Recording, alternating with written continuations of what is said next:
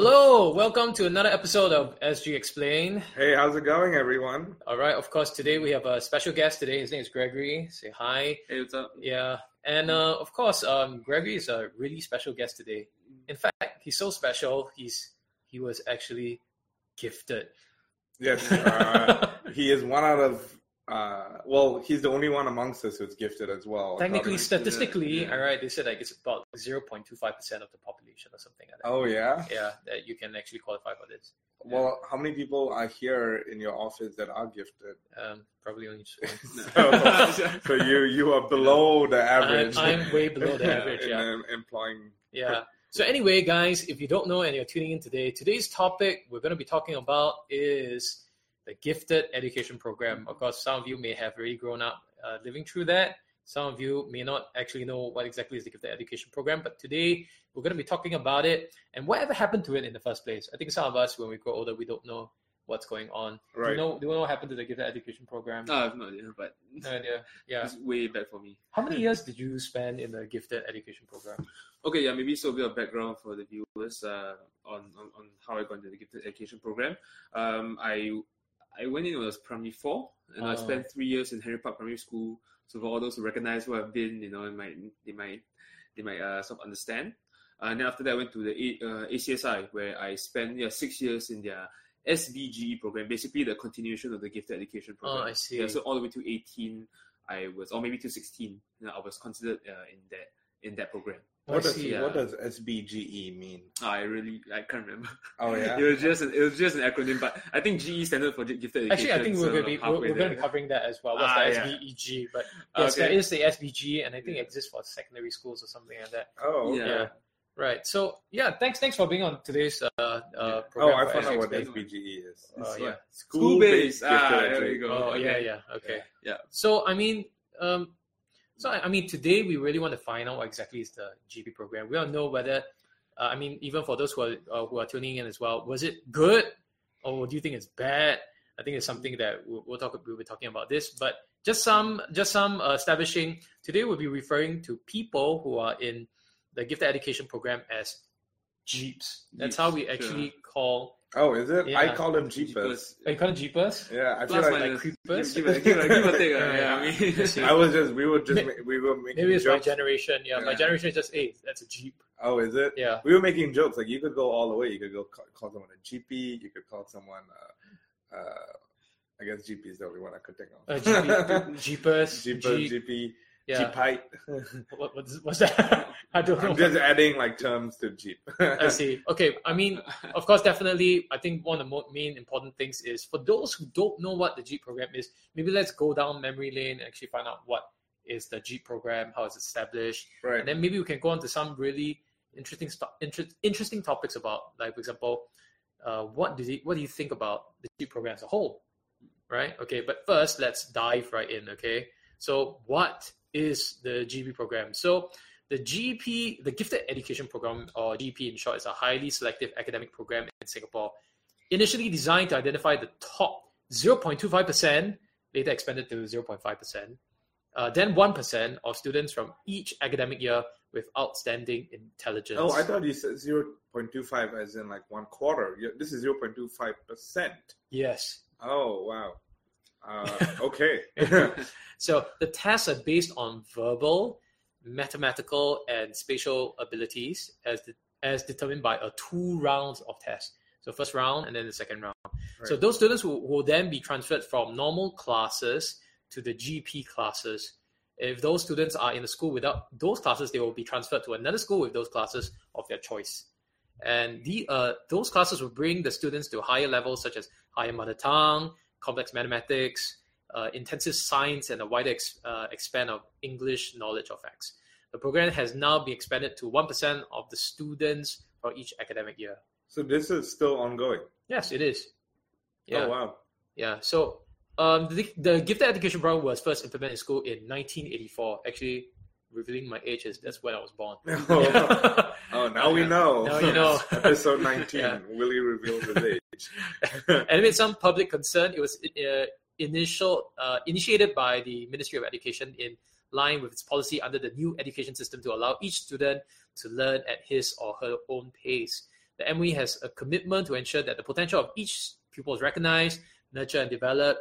It was recognized that there are pupils who are intellectually gifted, like this gentleman beside me, and that there should be extra help to reach their potential.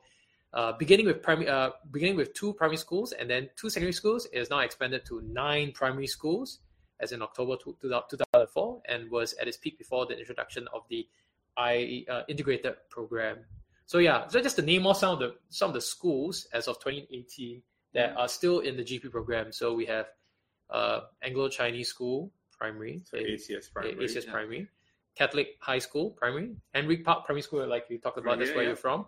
Nanhua Primary, Nanyang Primary School, Raffles Girls Primary School, how do you pronounce this? Rosyth School, St. Hilda's Primary School, and Dao Nan School. So I have some immediate reactions. Right. What is it? Right. And actually, I want to hear your views on this Sure. as well. But I mean, the first thing is I completely am a fan of, giving different students resources according to their needs. Right. So, if you need more focus in certain areas, you should get more resources there. If you need more leverage in order to get better at what you need to do, then you need that. I'm curious though, if primary school is the right place for you to put that pressure on a kid. Right? Because when you were told you were gifted at what? Primary 4. Primary 4. End of primary 3 even. How was that experience for you? Like, what is that like? I had no idea. Maybe a bit of context as to how they assess for the GP. Right. So they got their verbal math and spatial reasoning tests. Right. So they just tell you, you're gonna take a test, and now you're gonna decide whether you are super smart or not, and that's what the rumor was going around the class. So at the time I was a very anxious child. I'm still a fairly anxious adult, but as a child, I remember actually literally clinging to the foot of my sofa at home, and crying and trying not to go because I didn't want to take this incredibly hard super genius test. Right. So I went for it. I got to the second round, pulled at the sofa again, and surprisingly I got in the GP. So there's no way for you to see how you perform actually, as far as I remember. No. It's like they don't show you any bell curve or any percentile. So I had no idea what determined that I got in. I had no idea what some of the questions I guess. It honestly could have been luck. I could have been maybe that 0.249 percentile. It's to that to this day is still a mystery. Right. So and you could be incredibly good looking as well. Gifted in that department and got in.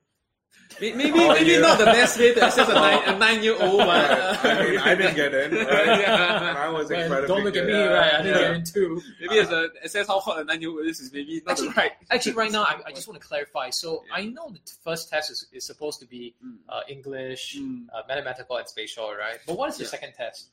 I think it was just more of the same. What I do remember is sort of like the closest example is something like IQ tests. See the next pattern. See the next word, which number comes next, which word comes next. Right. So it wasn't anything like super esoteric, but I think they just judge your answers and your critical thinking and inference abilities based on that. Right. See. No, so there are 2 tests. There's a screening test and a selection test. Okay. So the screening test is basically your first cut. And then once you get filtered, then you go on to the selection test. So actually, I remember getting past the screening test. And I think a lot of people did. I don't think the screening test is really to cut too many people off. Yeah. And then the selection test is where they cut it down to the 0.25. I see. But we'll talk about that later. Let's definitely... let's go on. Maybe also just to say, I think early on we talked about the primary schools offering GP program, right? I think next I want to say what are the secondary schools currently that is offering the GP, or like you mentioned earlier, the SPGE, right? Yeah. School-based gifted education. So anyway, just to say, the gifted education program came to a close in secondary schools in 2008. Right. Now in its place is the SBGE. Right. So I think so in your time it was already SBGE. Yeah. I think in my time, it was the GP program was still around. Right. Yeah. So anyway, the SBG or school-based gifted education, all of the secondary schools that offer the SBG are IP schools, right? Integrated programs. there are generally 2 classes per cohort, per year, per level for SBG students, but sometimes there may only be 1 class per cohort, depending on the size. So the schools that we know, once again, it is Anglo-Chinese School Independent, so ACSI, Dunman High School, Hwa Chong Institution, Nanyang Girls High School, NUS High School of Mathematics and Science. Oh, that's a pretty new school, right? Raffles Girls School Secondary, and RI, Raffles Institution. Right. I mean, the big part of why SBGE took over GEP was because of the IP program. Right, itself. that's right. And basically what happened was that in 2004, 5 secondary schools started implementing the IP with their affiliated junior colleges. And because of the fact that a lot of these, IP basically has its own programs to cater to gifted students, it's part of the overall package, right? That's it correct. says, now we have a longer runway. I mean, for those who don't know what the IP program is, we should probably do an episode about it at some point. But the integrated program is where instead of doing your O-levels, you basically do a 6-year program where you know that you have the full 6 years to like explore different things. Right. The idea is to give people the opportunity to explore stuff. So because of that, there was within a lot of these integrated programs, we decided let's create our own track to allow people with special interests or abilities to explore that. So this whole idea of being in a gifted program was no longer relevant because they were saying we have our own programs. So there were not many changes. So one of the ways that they did it was they repackaged the GEP as the SBGE, and that was how basically the IP program was able to reconcile it. According to some of the research online, GEP pupils who do not wish to take the IP after 2008 can enroll in schools with the SBGE program or school-based special programs at Secondary 1. Right? Yeah, that's right. So they sound like you have two chances. Basically, It's like primary 4, you can take the test. If you miss that, post PSL, you can take the test to get into the GP program again. Right. But you'll be under the SBGE. But of course, you seem like a true train from GP in primary school all the way to the SBGE. Yeah. Full pedigree. Full pedigree. Jeep program. Purebred. Right. So so the schools that had special programs that were not SBGE, so these are the ones, for example, for students who do want to go into IP schools, right? Yeah. Those were ACSI, Catholic High, MGS, and SJI. So Methodist Girls' Schools and St. Joseph's Institution, for those who don't know what the last two were. So it seems like you had offerings all across the board. Then again, these schools are also pretty much interesting because of what Singaporeans would call the elitist label that's attached to all of them. Right. And I think that in itself is a conversation about education here in Singapore that's very interesting. Are you an elitist? I like to think not. But... Right, that's what the elitists would say. Right, I mean, of course, definitely a large stigma into these specific schools as well. But suppose these schools also had certain access to certain resources as well because of, because of their alumni as well. Yeah. There's something that's why they are also, I suppose, better equipped sometimes. Yeah. I mean, there are a lot of reasons for this, and it's a very big conversation in Singapore about how certain schools, by virtue of their programs, create good alumni, and those good alumni reinforce the programs, right? By basically funding or improving the status and access and all of this kind of stuff. Right. So what exactly do GP students do in the program? I think there's something really wonderful. What exactly did you do when you were in the GP program? Okay, so I think what we learned is what was considered at a higher critical thinking level, more conceptual stuff. So I think the closest example we found that I had was in English, where we don't just learn about comprehension or composition or that, we learn about something a bit closer to literature. Okay. So it's about perceiving literary texts, getting rather than just understanding the surface level. And I think this actually continued through my time in ACSI. So it's more, again, more thinking out of the box. So I can't remember too much from my math education, but it was closer to like IQ tests, something along like how to infer, and how to be more analytical about. I remember things like patterns and all. So it's quite a distant memory, but it's just a little bit higher. So like how you have Chinese and higher Chinese. Yeah, I think that's the most relevant comparison I can think of. I see. So according, to what we found online, right, is that research project studies, or RPS, is introduced in primary 4. I think that's what you did, right? Which is a program to teach skills needed in research. So and then you have things like, for example, individualized study options, which is compulsory for students in primary 5. Whereas pupils do research on a specific topic, the students are asked to come to choose their own projects in primary 5 under teacher mentors, and the student-teacher ratio is normally from 4:1 to 5:1. Normally, the study options given were individualized research studies (IRS), innovation program (IVP). Students who actually had to invent or improve things to solve everyday problems. Okay. Right? Yeah. Now it's coming back. I think I did IRS and IVP. Right, and then there's also FPS. Future problem solving, where students solve future problems we may face in society. So you get more like a creative problem solving kind of an environment. With all these different kinds of you projects. You had to do this as a primary 4 and 5-year-old kid? I think it was primary 4 and 5 were IRS, and primary 6 was IP. I don't remember doing FPS. Right. Yeah. So IRS, to recap, individualized research studies, was basically do an essay on something. So what did you do your research on? Do you remember? I really can't remember. I think it was like science, maybe something science related or English related. I think we could have a choice of one of 4 topics. Right. Yeah. I totally cannot imagine primary 4 me doing a research paper. But for what it's worth, it wasn't as bombastic as it sounds. It is still at a certain primary school level. It's just trying to encourage it more. So things like maybe like PowerPoint presentations, you're still doing that. I think I maybe remember doing getting used to PowerPoint animation, transitions, things like that. Did you use Word Art? Was Word Art? Like your rainbow, 3D looks and all that. So I'm not sure how whether primary school students are still learning this. Learning this even in the normal streams. But I think that was just the idea of being able to present and research, and again, critical thinking. I think that's maybe like the crux of it. Right. Yeah. Maybe just to briefly go through what else that the GP program also provides is students have to take social study as a graded subject, right? They also, in the GP program, you have to learn poetry and literature.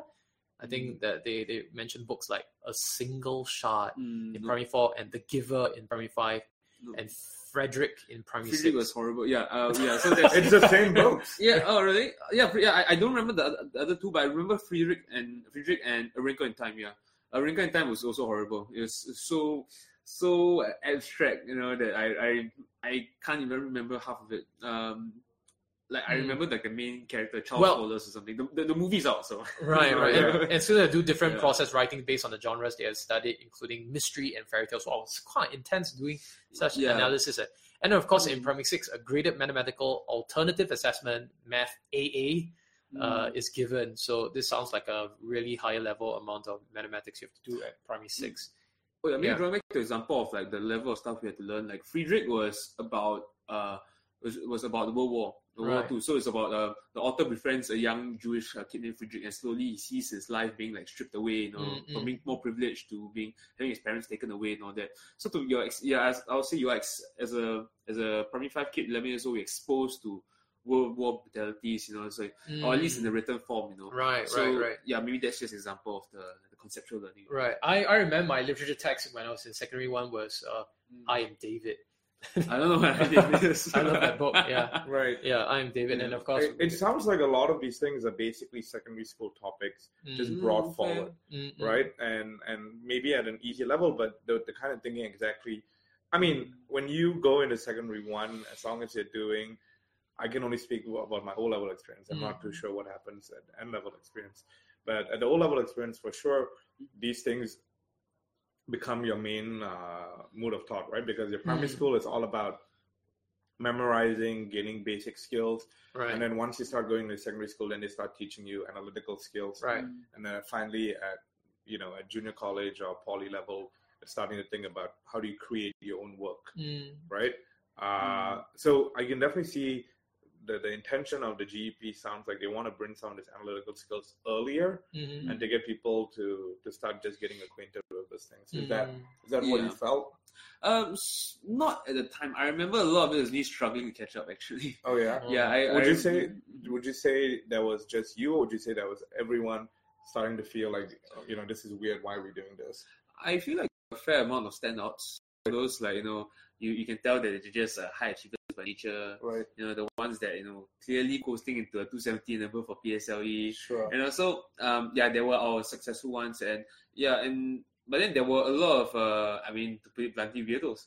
Right. Like I was an anxious, nervous wreck when I was in there. Right. I've seen guys that break down very frequently. I've seen guys that I would say it took a lot of time to develop social skills. But I know them now, and they are just better than ever. That's good. Yeah. Oh, I see. Yeah. And speaking of, earlier we talked about different schools that sound almost like elite, right? Right. Yeah. So what happened, I think in the future, what happened now is that MOE was trying to also combat this thing called elitism, right? So in 3rd of November, I think the Straits Times reported that MOE announced its new scheme to encourage greater integration between the GP program kids and as well as the mainstream students. This was in 2007. Yeah, this is in 2007. And so to combat elitism, according to them, and encourage socialization.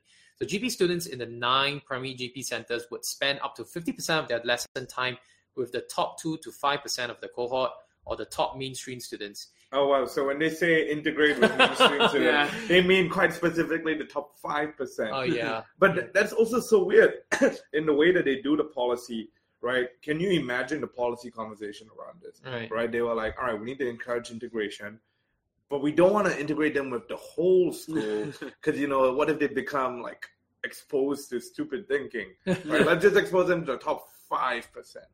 Right? I don't know if that's what happened, but it sounds like when they came up with this policy, that's like that. Why would you release that number, top 2 to 5%?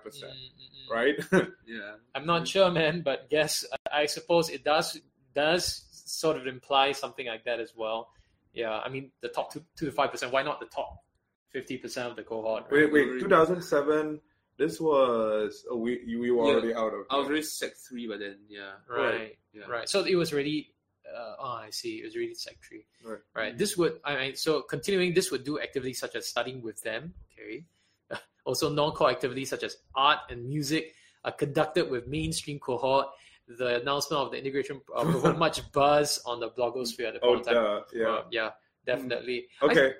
But definitely, I think there are a lot of things around the GP. I think that's kind of like a question mark. And I think coming to this point, we talked already about combating elitism. But there are actually additional things that is worth discussing as well. Right. And one of the things number one, I really want to talk about is this thing called the Pygmalion or Golem effect. Essentially, is that if the teachers were exposed to kids who say that they're really good, then they would actually consider to teach or treat them like really good kids. Right. And if you're exposed to say that these kids are really bad, the teachers will then adjust themselves to say, oh, these are really bad kids. I would then teach them in a way how I should treat bad kids. Right. And so I think just highlighting this, there is this thing called the Rosenthal-Jacobson study. All right. So there were students in a single California elementary school were given this guy's IQ test at the beginning of the study, and these scores were not disclosed to teachers. The teachers were then told some of the students, about 20% of the school were chosen at random, could be expected to be intellectual bloomers. Right. Intellectual elite. So that you're doing better than expected in comparison to their classmates. So it's just a suggestion. Right. The bloomers' names were made known to the teachers. At the end of the study, all teachers were again tested with the same IQ test.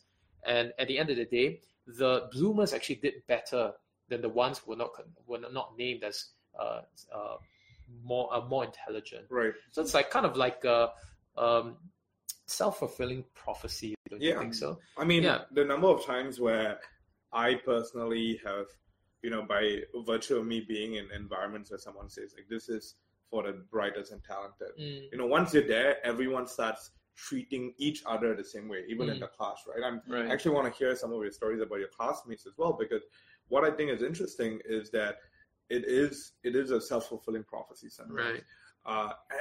especially at such a young age, right? When you are talking about primary school kids, there's a lot of implicit assumptions here that I think it's important to point out, right? Number one assumption is that there is a certain kind of talent that makes you gifted, right? So GP, math, English, and a certain level of general knowledge, right? Or general ability. And you know how they said non-core activities like arts and music, will mix you with the mainstream for those. Right. It says something about what they think talent and giftedness looks like, right? The second is that in order for gifted people to thrive, you need to be separate, right? That is an assumption, right? And I mean, I'm sure one thing that we've learned over time is that to a degree, the giftedness that is relevant to today's society is being able to be gifted and brilliant, especially with diversity, especially with different kinds of people, and especially with different levels of skills. But I suppose as well, like since we're talking about the Rosenthal Jacobson, right? It's quite apparent that by placing people into a specific area with better influence, right, or supposedly better influence, would you even better outcomes as well? Right. So even I would say that. Well, so again, that was my third assumption, is that the outcome that you're measuring is indicative of what is important to society. And in this case, these are scores, right? These are grades in your exams or grades in certain tests. And yes, these, even in the Rosenthal Jacobson study, what was being evaluated was a score, right at the end. But then your idea of a school is a very limited maybe let's idea. ask Gregory. I mean, Greg, what do you think? Do you think that by going through it, they were like, it's a self-fulfilling prophecy that people become even more intelligent? Or what did your classmates think, actually? So drawing back to what I mentioned earlier, you see some that tend to come across as more high achieving, the ones that are, take on leadership positions, prefects, always scoring better in class, always raising their hand. Did you think that those people doubled down on it once they found out they were on the gifted program? Like, I kind of felt like they were the kind that would have thrived in the environment, any environment they were in. Okay. They just have that. I don't want to like speak badly of it, but it's like there's this very Singaporean mindset in a way. They just want to achieve as much as possible. Sure. In fact, it's great. I know some of them, they turn out to be scholars, mostly scholars. I think a banker in there here or there. But you see those people with that success formula, and then you see some people who got in there like we said about how there's something that makes you gifted. I would define it as thinking differently, and sometimes differently means that it makes you more anxious about the environment around you, and that I believe that was me. But whether thinking differently is a positive or not, that actually remains to be seen. So in the time, I didn't feel very encouraged by it. Okay, not that I wasn't encouraged, but I wasn't particularly motivated in knowing that I was in an elite class. And there are friends of mine who like that as well. In fact, the friends that I made were the ones who struggled together. So talking about the environment and expectations, knowing that there was this solidarity, helped us a little bit more. So people experience it different ways. Right. Just a question. I think before we can go on, I think one very important thing that we should try to establish is what exactly is a gifted child? Right. What are the definitions of a gifted child? Maybe, I mean, you've been through it. What do you think is the definition of being a gifted child? Yeah. Okay. So to that note, I mentioned how the tests previously were mostly sort of like IQ tests, like reasoning tests, So I think they were trying to figure out who would be, again, think more off the box and think at a higher level. Like again, English versus literature. I think maybe my strong suit was actually English. If us Singaporeans, we took the New South Wales tests, I remember getting a medal for my English at the time. So that was because if anyone remembers the type of questions they gave you, it's a lot of critical reasoning. Like the stuff that you see on entry exams is like banking or consulting jobs. Right. So it's again about that next level of critical thinking. Right. But the funny thing is actually I learned that this sort of critical thinking can be cultivated. So I think that's what. Maybe I wasn't that strong in math or science, So I believe there is some extent of this in these STEM subjects as well. Right. Yeah. What do you think is your definition of giftedness or? Right. I mean, I think everyone probably will have to develop their own sense of what is important and what they're good at. Mm-hmm. And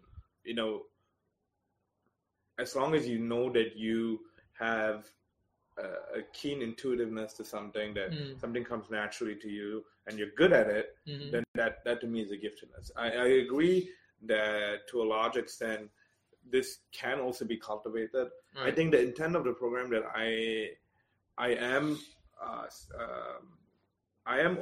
okay with, and I ultimately I think the spirit of the program is good in supporting people who do have that. If you are told very early on, hey, you're good at this, let me help you be better at it. Right. I think that intent is good. I think the branding, and I want to hear your views on it as well, but I think the branding of it, the delivery of it, to me is very, very ineffective, right? So I'll give an example. It's one thing to say, hey, we're gonna make everyone go through a test. If you do well, or if you hit our criteria, you are gifted. Mm-hmm. But the implicit statement that's not said is that everyone else is not gifted, right? Which is a really weird thing to say. Right. And I mean, I personally, just like you mentioned, going through a Singapore education system, thankfully, I don't think I'm there anymore. But when I was in primary school, I definitely was grades meant everything to me, right? So if I wasn't told that I was the best by my teachers or by my exam results, then I thought I was a failure. Right. So when I found out that I was not gifted, then, and I know for a fact that it wasn't just me. Like a lot of us were like, well, what does that mean about us? Right? Are we not good? And I remember like that was a very weird thing to go back to my parents and be like, I didn't get in. Right. I'm not gifted. And then I actually can't remember what my parents said. So I mean. So what you're saying is that we can't alienate the fact that giftedness does exist? Yeah, I mean, I not only that. Okay. So again, key point, giftedness exists. Probably a lot of people have gifts of their own, right? Right. There is a non-zero probability that people don't have gifts. Okay. I wouldn't deny that, but I would say a lot of people probably do have gifts. And I think the key thing about the program is that it helps people identify early on if they have signs that they have certain gifts in certain areas to develop this early on. Right. But then the assumption there is that there are other people who also are gifted. It's just that you wouldn't know later. You wouldn't know until later on. Right. Yeah. So chiming on this, I agree with what you said about like standardized testing, or at least like figuring out, like spotting talents early on. But I do feel personally that I wasn't on the other side. I wasn't told that I wasn't gifted. Right. But then I felt over time that this is actually maybe too early. Right. Because so the GP test was to some extent a standardized test. So let me offer you this, where if you flip the script and look at it from maybe from a physical aptitude instead of mental aptitude. Sure. Imagine if everyone took the NAPFA test and they chopped off the top 0.25% of NAPFA test takers, and it's like, hey, you are physically gifted, and you are, and we're gonna give you special education that sort of maybe preps you to become an Olympian in the future. Right. Imagine if it was that superficial. This 0.25%, and they didn't even know how much further the NAPFA scores were above the rest. Right. So it's just by this like metric, Right. There is a way to perceive success, but at this stage, there's just so much around it that we don't know. Yeah. I think highlighting this is actually another study that was done very interestingly about physical prowess. And if you take it, for example, how many professional athletes, right, are actually at the age of are actually born in the beginning of the year than they were at the end of the year. You'll find that actually a large portion of professional athletes are born between the months of January till June. Oh yeah. Yeah, and an interesting. Yeah, and one of the reasons was because they for example, every year, right, when they go for example, a selection process or something like this, right, they are, for example, if they are born in January and their classmates were born in December, they are already 1 year ahead in terms of physical as well as physical development Sure. So definitely they could perform much better. And at every level, they were actually far ahead because simply because of development cycles Right. of their bodies. And in the end, they are trained to become professional athletes in the end. Right. Yeah. So, I mean, I was also going to say, I don't think your scenario is actually that foreign. It is something that used to happen in cities where they would need to train for military use, or they would need to start preparing for sending people out to be scouts and all this kind of stuff. They would find early on some of this talent, and I think it speaks more to the priority of the state, right? In this era, and then continuing now, the priority of the state is to build brain talent, right? People who are smart. I agree with you. I think I am very mixed about the whole process of taking people out and putting them in a different program. I think you can still develop talent and be specialized without necessarily taking them out. I think that has to be the approach, right? It's something that they're speaking to right now with the revamp of the PSLE and the banding program, where they're saying, like, instead of giving you an aggregate score, we're going to give you an indication of where your strengths are. Yeah, but the irony is that, I mean, there are many studies, right, where they put in a young child was placed within a bunch of people who are very, for example, well-disciplined or intelligent, and the child is raised and groomed to be just as intelligent as well. Right. Whereas if they were put in, for example, a group of individuals who are, for example, not very disciplined or come from various kinds of difficult backgrounds, right? They will yield different kinds of results as well. Right. So I suppose this is a tough bit that we need to to understand as well. Right. How exactly? I mean, should we then segregate people into programs that may then be able to expound their intelligence or their talents? I don't think you should separate. I think you need to give people what they need in order to thrive. But could it also be the fact that by doing so, we might be stunting a potential person that may be able to excel far beyond their capabilities?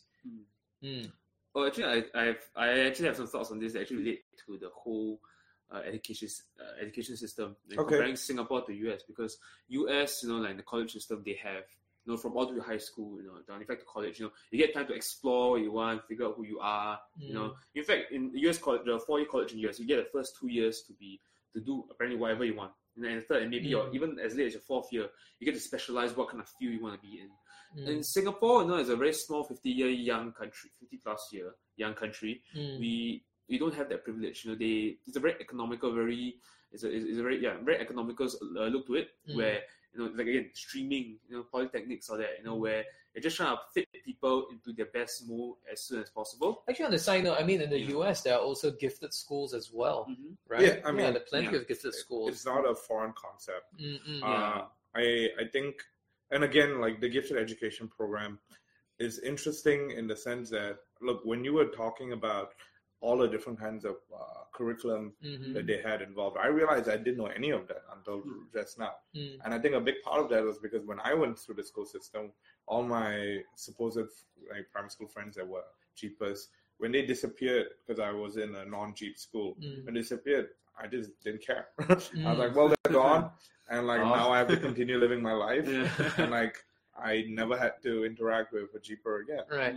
Well, we talked about the definition of GP, but maybe let's see what exactly is some people have to say. What is the definition of GP? Right. So I pulled this out from Huffington Post. Okay. And I think this is to try to explain their definition of what is a gifted child. So in this particular Huffington Post, it says a gifted child, or by definition, children who give evidence of high performance capability in areas such as intellectual, creative, artistic, leadership capacity, or specific academic fields, and who require services or activities that not ordinarily provided by the school in order to fully develop such capabilities.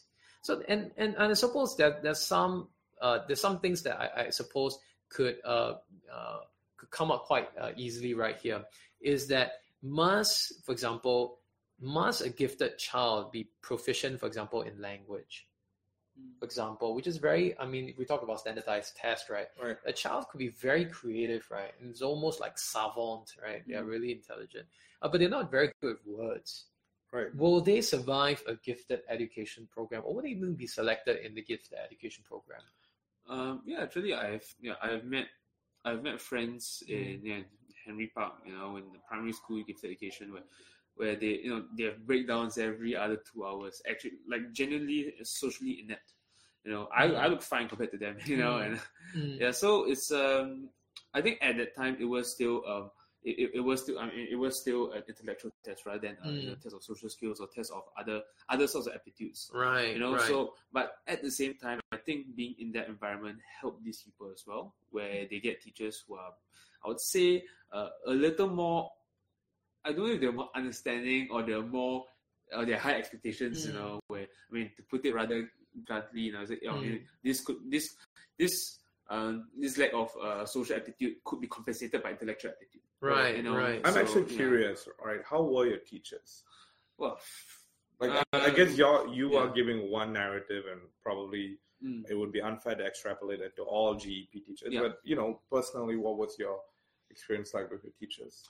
I've had some good ones and bad ones. And I wouldn't say. I'm presuming they were taught to be more, like I would say, more patient. With regards to what we're learning, but maybe perhaps in a different way as to how they teach a rowdy kid. Right. A person with terrible attention span. Mm-hmm. But I think they've had this. With what I remember, they have this. Maybe they're trying to have this sort of like agenda to sort of like push us as well. To be more critical of our work, and to expect higher standards. Right. So they would keep asking questions. Yeah, they're trying to like basically. They might not even expect to just number what kind of questions they ask. It's just the amount of work they put on us. What mirrors do, Right. So I've had those that try to have to go very hard on the tough love, and I don't think that helped. Right. Like throwing books out of class and all that. Trying to be like the bad cop. And I've had those teachers and I wasn't in GP. See, there you go. So, it's I'm not sure if that's a GP only thing. Yeah. Fair enough. So it's I don't think they were I don't think they were that much more spectacular.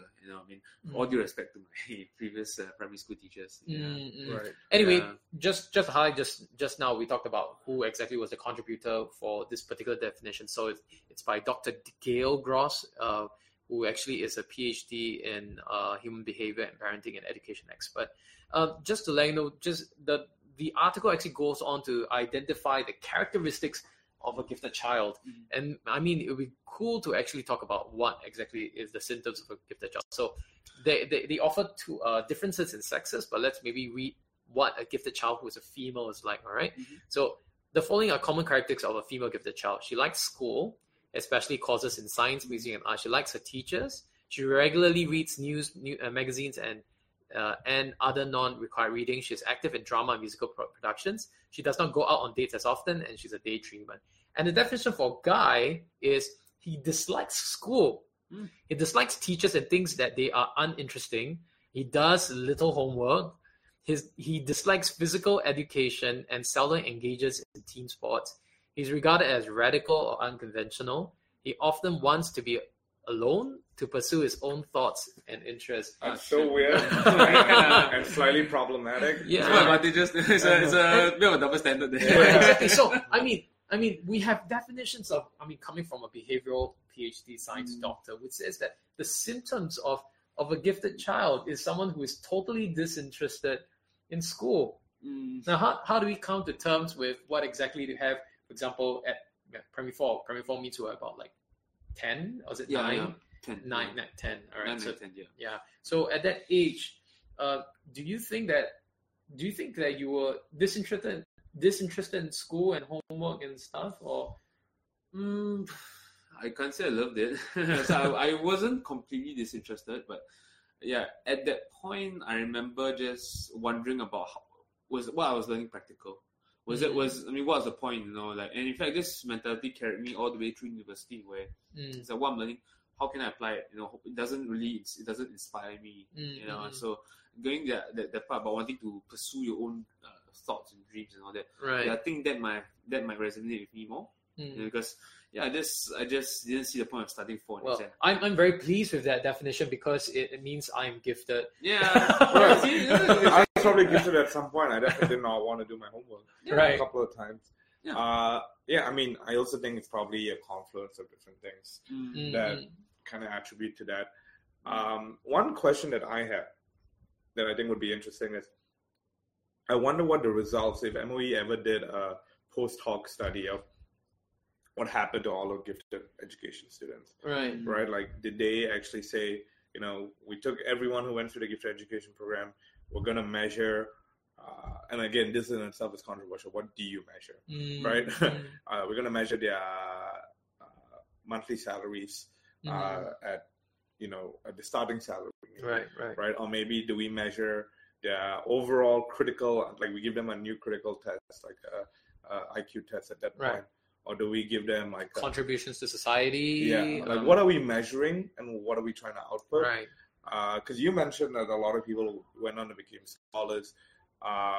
That in itself is a bit difficult for me to attribute directly to GEP, because I went to Raffles Institution and I became a scholar.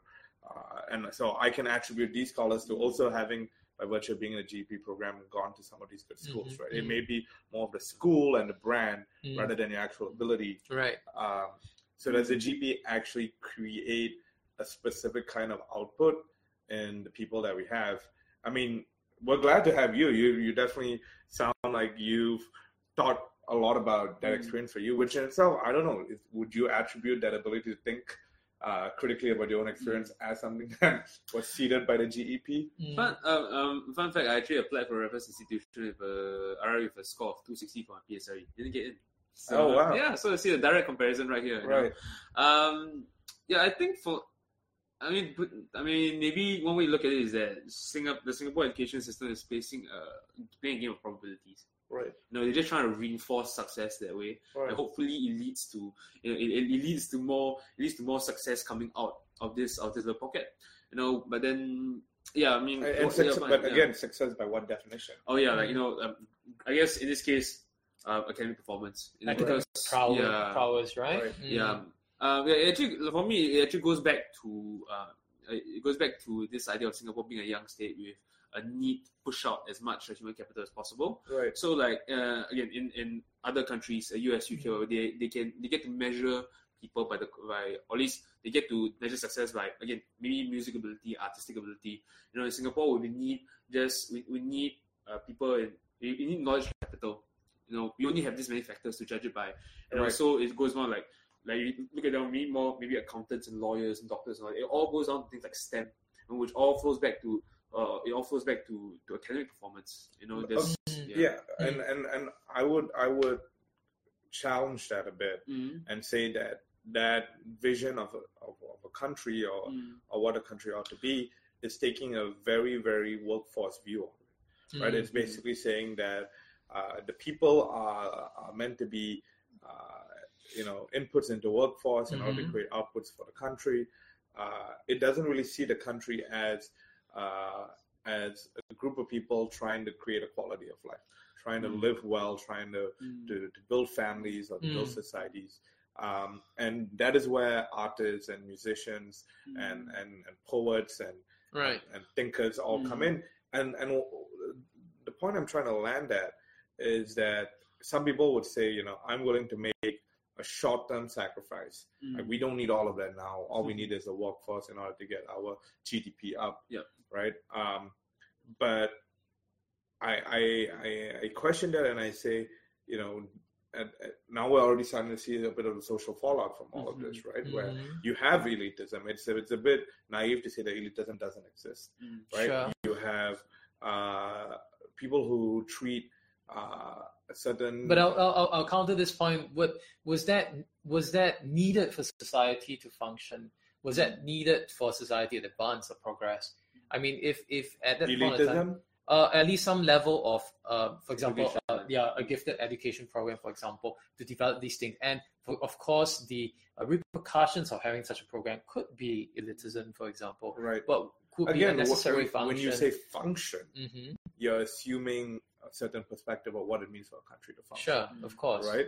And I think it was very obvious. It was an economic position that we needed to get Singapore to, right? So I think, I mean, I would see that, from my view, was that it tries to serve an economic gain at least. But unfortunately, the fallout potentially was dividing society by elitism. And it's continuing to be. I don't think we should Of use course. a past tense on this. Of course. I mean, look, I am neither a Jeep or a scholar. I went through life as a very normal student. Right. Yeah, not really cool. I just want to point out something that maybe could add some dimension to this discussion. I mean, apart from elitism that's being bred. I mean, if really the focus was about economic gain, right? And if the focus was about trying to say that we want to make productive people in society that actually can contribute, then the question would be, how about those who are late bloomers? Right. I mean, look at this from the point of view. If you leave school and then you go on to be, and then you didn't do well in school, but you want to be very productive people in the future, or you have the potential, why not identify those people who didn't survive the school system, for example? Yeah. So I have a question for you, Willie. You have kids. Yeah. If your kids are not in primary school yet, right? No. Right. No. That's still a while away. If the Jeep program is still there, and they do the test, and let's do two scenarios. If they get into the program, what would you say and encourage? And if they didn't get into the program, what would you say and encourage? Well, firstly, I just want to highlight something. My kids are homeschooled. So okay. So that's a totally different story altogether. But Right. assuming that my kids were in the Public school system. school system, and assuming they got into the Jeep program, I mean, I'll tell them, for example, there's one very important thing is that you may be identified as a gifted child right now, but you may not be a gifted person in the end of the day. Yeah, and I think it's very important to identify that it must follow through. And giftedness, I think, or even being productive members of society, you have to be constantly upgrading and constantly using the gifts and skills that you have. If not, it's really a waste. Yeah, and I think that's what I will tell my children essentially. But I mean, I just want to come back to the point of late bloomers and the fact that late bloomers can be gifted. That's my opinion, right? Maybe, or it could be the fact that they are not identified within an educational academic framework of their giftedness, and they actually fall through the cracks. Right. Yeah, I think that there are many late bloomers. Like, for example, I think I was really an idiot when I was young, but as I grew older, I think I was able to articulate my thoughts a lot better, and that was much later in my life. Right. So I wanted to point out, for example, there are people who actually acquire their savantness, right, later in life, either through accident or some form of emotional trauma. And they became what we call the things like, for example, acquired savant syndromes as well, that they become like really, really intelligent. Like, for example, a person who suddenly knows how to play piano at the age and in his late 30s, and he can play professional piano when he didn't even know how to play the piano in the first place, because he had an accident with a car. Would you send your kids to GEP if they got in? The hypothetical kids, of course. I guess in this case, I mean, I didn't come up with a word for it, and it will actually be more of a like on-ground assessment, because I mean, if they are comfortable with the current environment and I can see they have a potential to succeed in a non-GP environment, I let them have the choice. But I think the reason, in fact, my mother explained to me the reason why she sent me to GP was that she felt that I was completely bored off. I was completely alien in my current environment in another primary school, and then she felt that send me to this place where there so many people are I think on a different level, and some of them are anxious for it. It's just this environment where I found people I could relate to, and funny enough, I did. So yeah, to me, to that extent, socially, GP helped me. Intellectually, not much of a difference actually. Yeah. I'm very curious. I think it would be useful. Let me bring this question back to you, which is, if your child, right, was went for the GP test and didn't get the GP results, for example, like yourself, right? It failed, for example, or rather, he didn't get in. He didn't get through the screening. He or she, yeah. Yeah, he or she. So what will you tell? Okay, sure. What will you tell them? I mean, the first thing I would say is that this test is meant to evaluate your ability at that point in time. Mm. But you are on your own journey, and you're going to discover your own talents and gifts. And Right. and when you do discover them, like, I want to be able to help you grow them as much as you want. So take your time. Like, there's no rush. But would you tell them that they are not gifted as per definition at that point of time? No, I would just say that test did not evaluate you to be gifted, and that's test metric. But that doesn't mean that you're not gifted, right? And that doesn't mean that you would not develop or find out what your talents and gifts are at a different point in time. Okay, so it seems like there must be some form of like cushioning as well, I suppose, to say that you are gifted in other areas, or you're just not gifted at this point juncture in time. I wouldn't call it cushioning. I would call it framing. Yeah. Okay. Because we have to realize that is what the test is. It is an evaluation at a point in time of what they consider giftedness, right? And so you can push back against those two things. Meaning, A, you may not realize how to flex your gifts right now, and B, it may not be the gifts that you are actually good at. Like, these are GP, general knowledge skills, and math and English, according to what they define it. Also. Sure. Yeah, so actually I agree with Robert here in this case, where yes, not everyone is gifted, but how long that giftedness takes to form, it definitely is an entire spectrum. It's not a either got it or you don't, right? It's like at what point in time does it show, and in what context. Right. So now again, it's still just these 3 tests. It really does not define. I think even some people can be gifted in terms of attitude, in terms of work ethic. The ability to study or learn new things for hours on end. Right. So can I ask you a question? So, do you think everyone is gifted? I mean, not very PC to say, but in short, no. But yeah, it's just. But there are so many different ways to measure it. Maybe even ways that I can't even fathom myself. What kind of discipline, or what kind of model of thinking. There's so many possibilities. And to add to that, right? I don't think someone needs to be necessarily gifted for them to be worthy of some form of engagement in any way, right? And what I mean is that you can be completely. I don't like using these terms, but you could be completely average, right, in everything that you do. But you could be good. At a point in time for something, and at that point, then how do we engage each other on those merits? Like, what do you want to do? What are you interested in?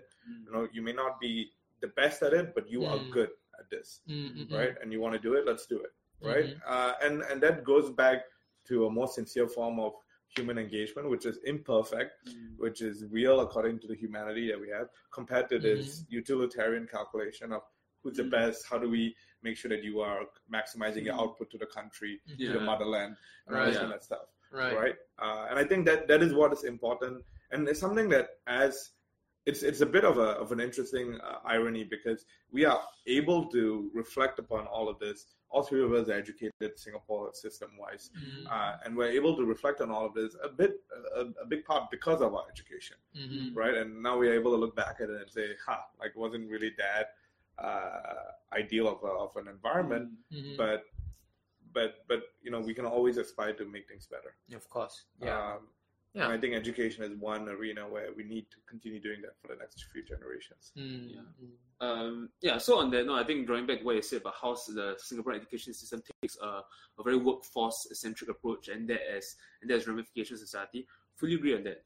It's just that at this time, having to grow as fast as little resources we have, I mean, that was just the situation, and it definitely needs to change at one point in time as we grow more. Right.